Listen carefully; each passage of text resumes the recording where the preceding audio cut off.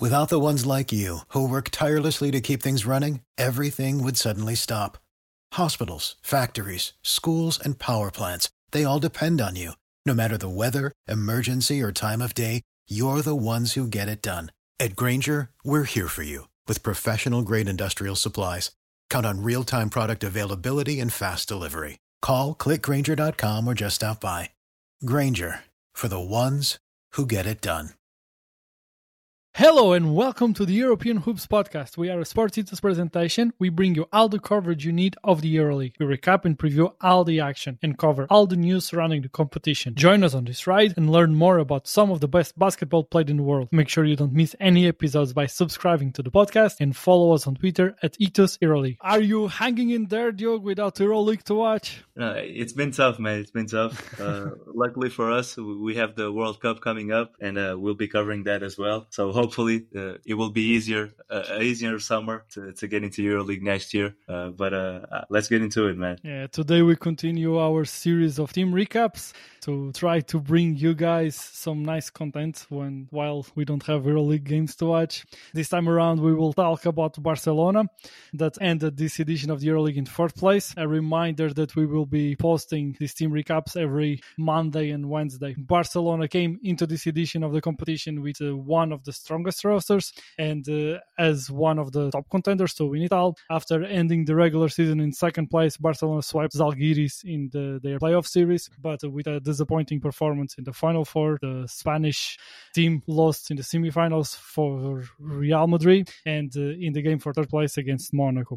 One of the biggest sports clubs in Europe, Barcelona is. They have won 2 times the EuroLeague in 2003 and 2010. This season, Barcelona had a plus 6.1 net rating while ranking 6th in offensive rating and being a top 3 defensive rating team. Diogo, what are the strengths of this Barcelona roster and this Barcelona team? I mean, obviously, the biggest strength, in my opinion, is their shooting ability, because from the point guard position to the center, like, everybody can shoot. In the centers, other than Vesely and the kid Nagy. Vesely has a decent mid-range. Nagy, I haven't seen much of it. But when you talk about Mike Tobey, Sartak Sandley, Mirotic at the 4, like, all of those guys can shoot from 3, from mid-range, from everywhere. And then we know about the wings and the guards. So obviously their shooting, I think, is the best aspect for this team. And then the way they move the ball and how they are able to find those shooters wide open for threes. So I think that's the biggest strength for this team. Then also the star power they have, because when you're able to have Mirotic and Saransky on the floor at the same time, you can argue that's the best duo in EuroLeague. So I think they really had a chance to win the EuroLeague this year. As you know, I picked them to win, and they disappointed me in the Final Four. But I mean, they had an amazing roster, like they had for the past couple of years, and to keep losing in the biggest stage. Obviously something has to change, so we'll see what happens with that team. We know about the budget is going to get cut a lot, so we'll see what they're able to do going forward. But they had an amazing roster. They had a nice play style. I just think those rotations kind of hurt them, but we'll see what they do. We'll see how they bounce back. I want to choose my words carefully here because I don't want to sound like I am minimizing the work that Barcelona does. Barcelona is one of the greatest clubs and it has a very well-documented work that as one of the best basketball teams in Europe. I don't mean that, but isn't one of their strengths their budget? And now maybe talking a bit more for our American listeners here, with the EuroLeague not having a salary cap, the team like Barcelona has a budget that is superior to many other teams in the EuroLeague. Are they in trouble with this over 20% cut? And do you think it can be extremely impactful to how competitive this Barcelona team is?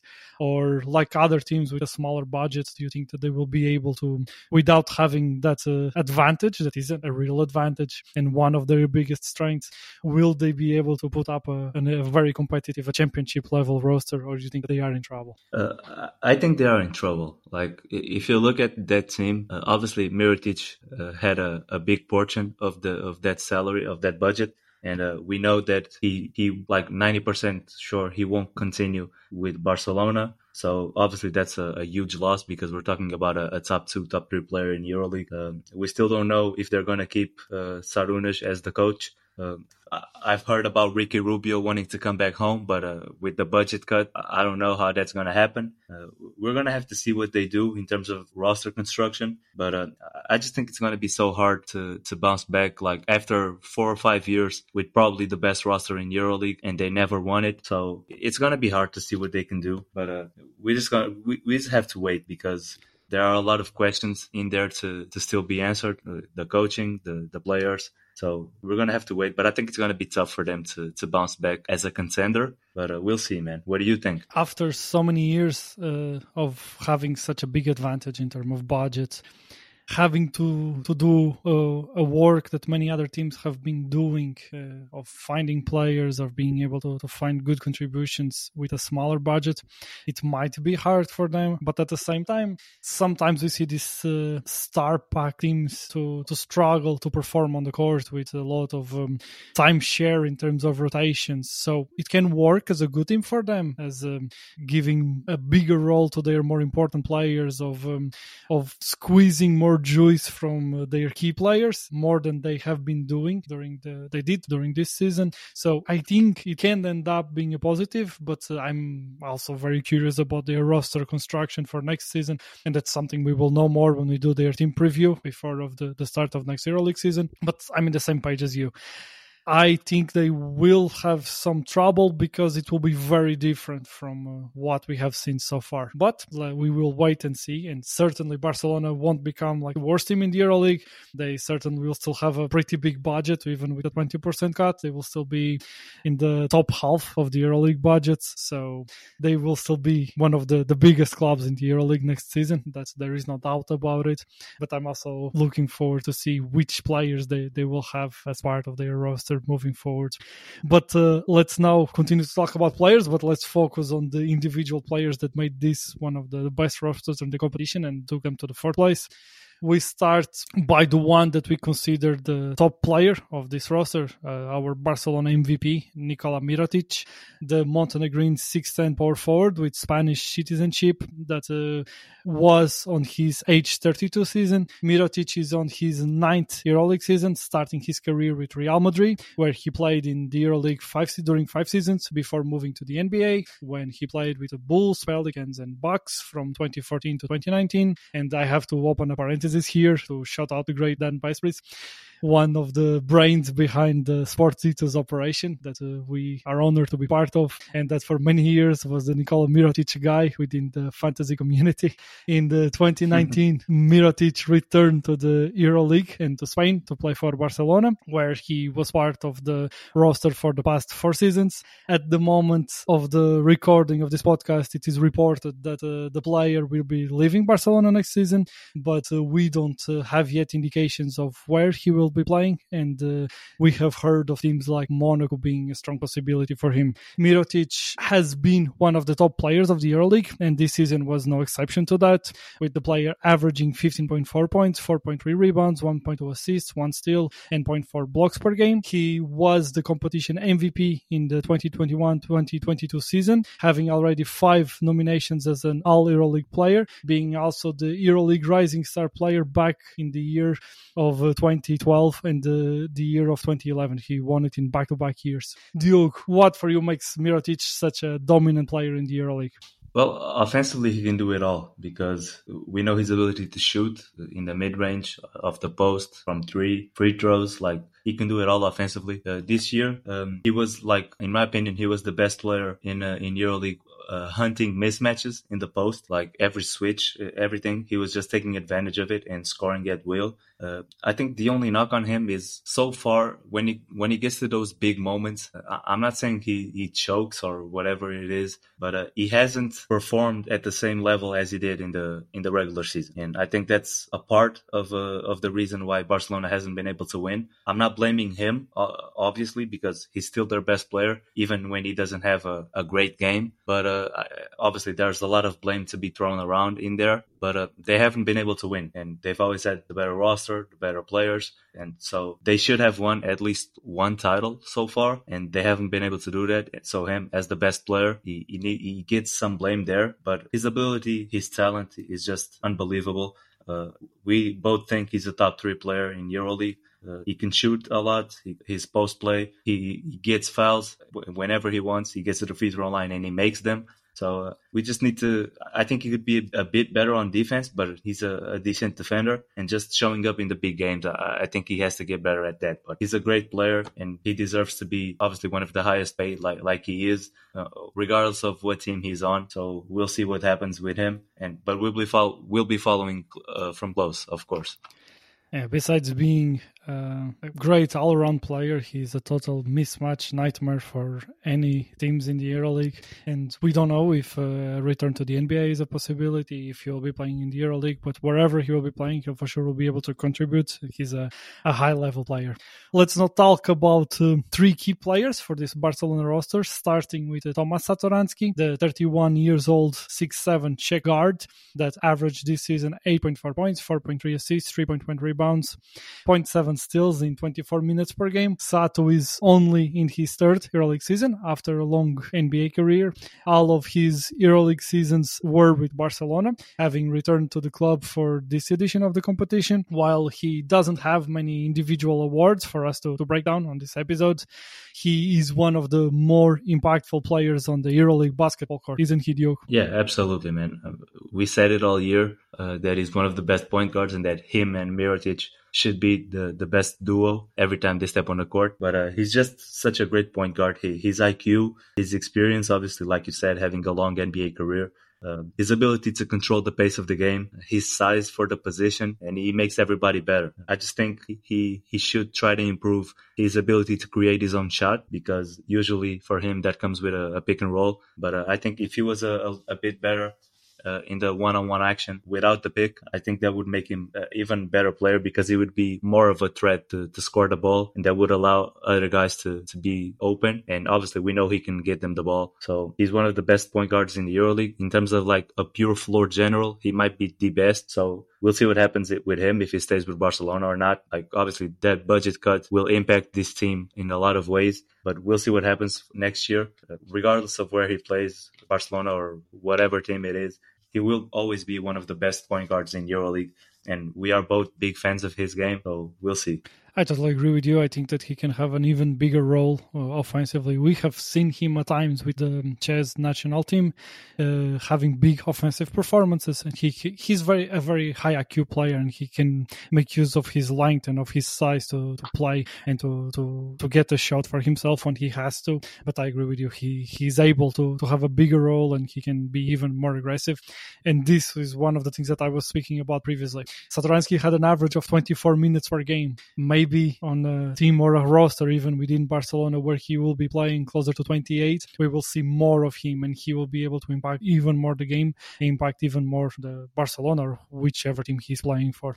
He's also one of my favorites, and for sure one player that is at least a top 10 player within the EuroLeague. But let's continue in Barcelona's backcourt to talk about Nicolas Laprovitola, the 6'2" Argentinian guard that averaged this season 10.4 points, 4.6 assists, 2.2 rebounds, 0.7 steals in about 24 minutes per game as well, making him another key player for this Barcelona team. Lapro is on his fifth EuroLeague season, all played in Spain, starting with Baskonia, spending 2 seasons with Real Madrid and the last 2 with Barcelona. Diogo, what for you makes Laprovitola one of the key players of this Barcelona roster? I just think that with a point guard like Satoransky, who is a big point guard, you can afford to have a small guy like Laprovitola playing the 2. And with his ability to shoot and to space the floor for Satoransky to drive, he's such a key guy for this team, because he's one of the best shooters in EuroLeague. He's very quick. He can drive. He can play the pick and roll. You remember this obviously throughout the playoffs and in the Final Four especially. I said that Laprovitola would have been my backup point guard option when Satoransky went to the bench, because I think, and we'll get to Jokubaitis in a second, but I think Laprovitola would have been a better option because I don't think the ball sticks with him as much as it does with Jokubaitis playing the pick and roll, and he's a much better shooter. So I think that would have given Barcelona different looks when that rotation started. But obviously he needs to improve his defense. But again, with guys his size, it's normal for those guys to struggle. But he's active on defense, like he is active with his hands. But of course, maybe he can get a little bit stronger.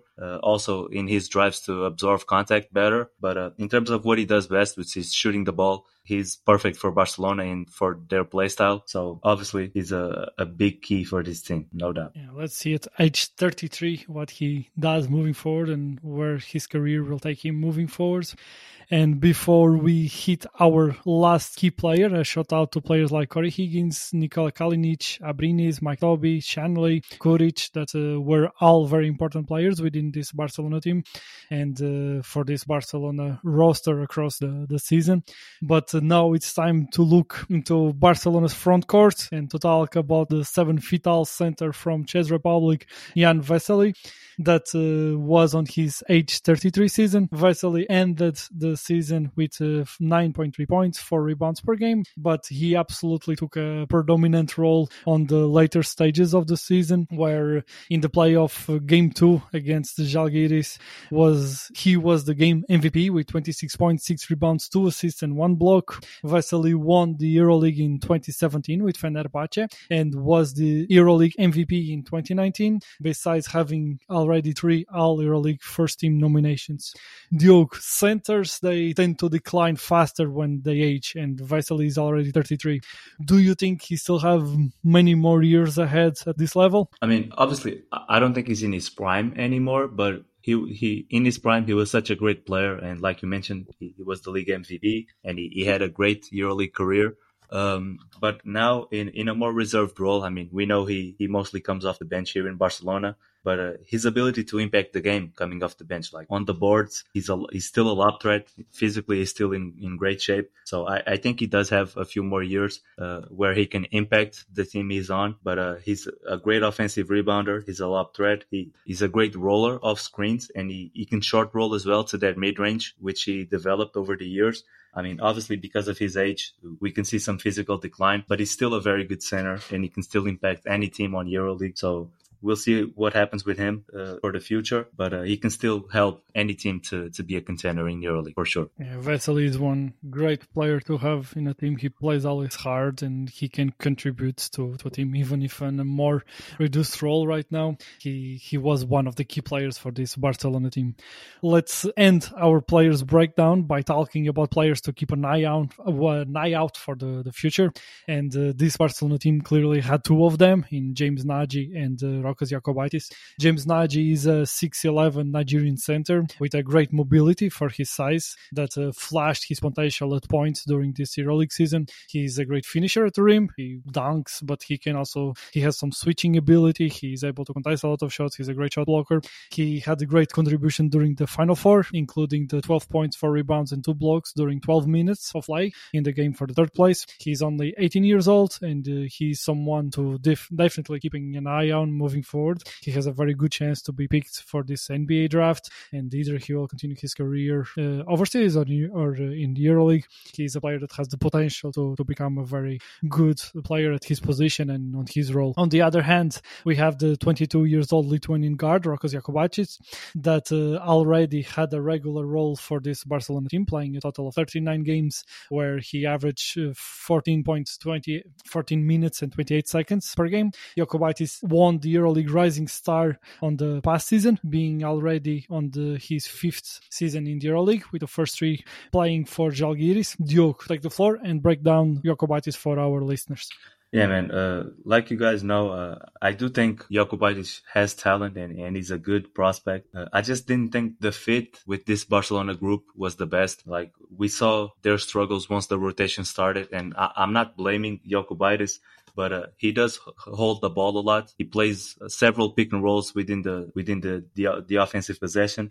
I think he has the ability to succeed if he was on a different team. Like, in Barcelona, there's so much pressure to win. And as a young guy, when a guy like Satoransky comes to the bench and you have to fill in that role, it's going to be tough, of course. But Jokubaitis is a very good player. He's a very good at playing the pick and roll. He can drive. He can stop on the mid range. He can get to the basket. He can pass. But I just didn't think the fit was very good within this group. But I absolutely think he can succeed anywhere else. But with the style of play of Barcelona, with a lot of passing, a lot of shooting, I don't think he was the perfect point guard to be coming off the bench for them. But I think he's a very good player, and he has a bright future ahead.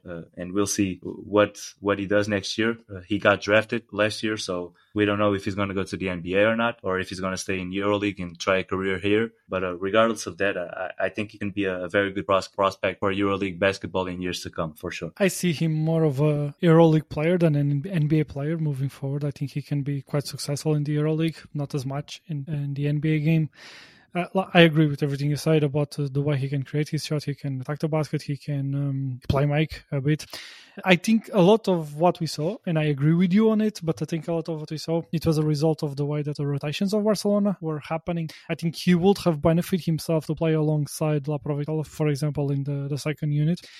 We saw him many times running that second unit with Kuric, with two bigs at the same time, and he ended up being the only ball handler, so the ball sticking to his hand was also on him, but it was also a result of the way of the units he was playing with. And I think in another role, in another team, he can be quite successful, and it is a player to keep an eye on. That he's only 22 and he can still give good steps moving forward and become one of the predominant guards of the EuroLeague. But let's end this episode talking about Barcelona coach Šarūnas Jasikevičius, the Lithuanian coach that is the head coach of Barcelona since 2020, after being the head coach of Žalgiris between 2016 and 2020.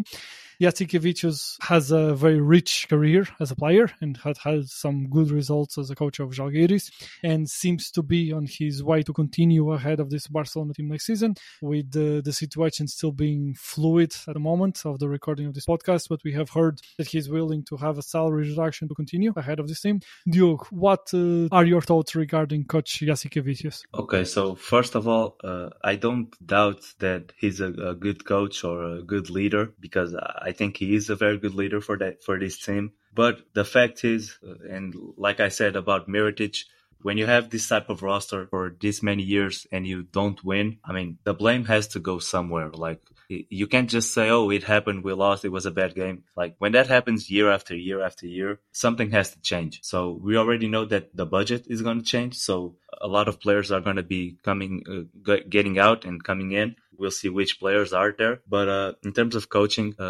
there are reports that he might stay with Barcelona and he might take a pay cut. But I think this team might need a change. And I think he also needs a change. Because when you have so many years of not reaching your goals with the same core, I mean, it gets kind of frustrating. And I think a new beginning would be better for everybody involved. But I think they played a good style. And like you said, I think the rotations were kind of the big problem here, because they were never able to replicate what the starters were doing. And you could clearly see a big fall off once the rotation started. But we're going to have to wait and see what happens with Coach Šarūnas and with Barcelona. But we're going to be here for it, man. I can't wait to figure out what's going to happen, so that we can break down and preview the next season. You couldn't be more on point regarding this. For me, it's exactly that. It's not about him being a bad coach. I think he's a good coach, and he's shown good coaching ability with Žalgiris. It's about the fit not being good, or simply both parts of the team and the coach needing different things to be able to progress and to keep moving forward. And I agree with you. I think probably Barcelona could use a coaching change, but with so many moving pieces over there, we will have to wait and see.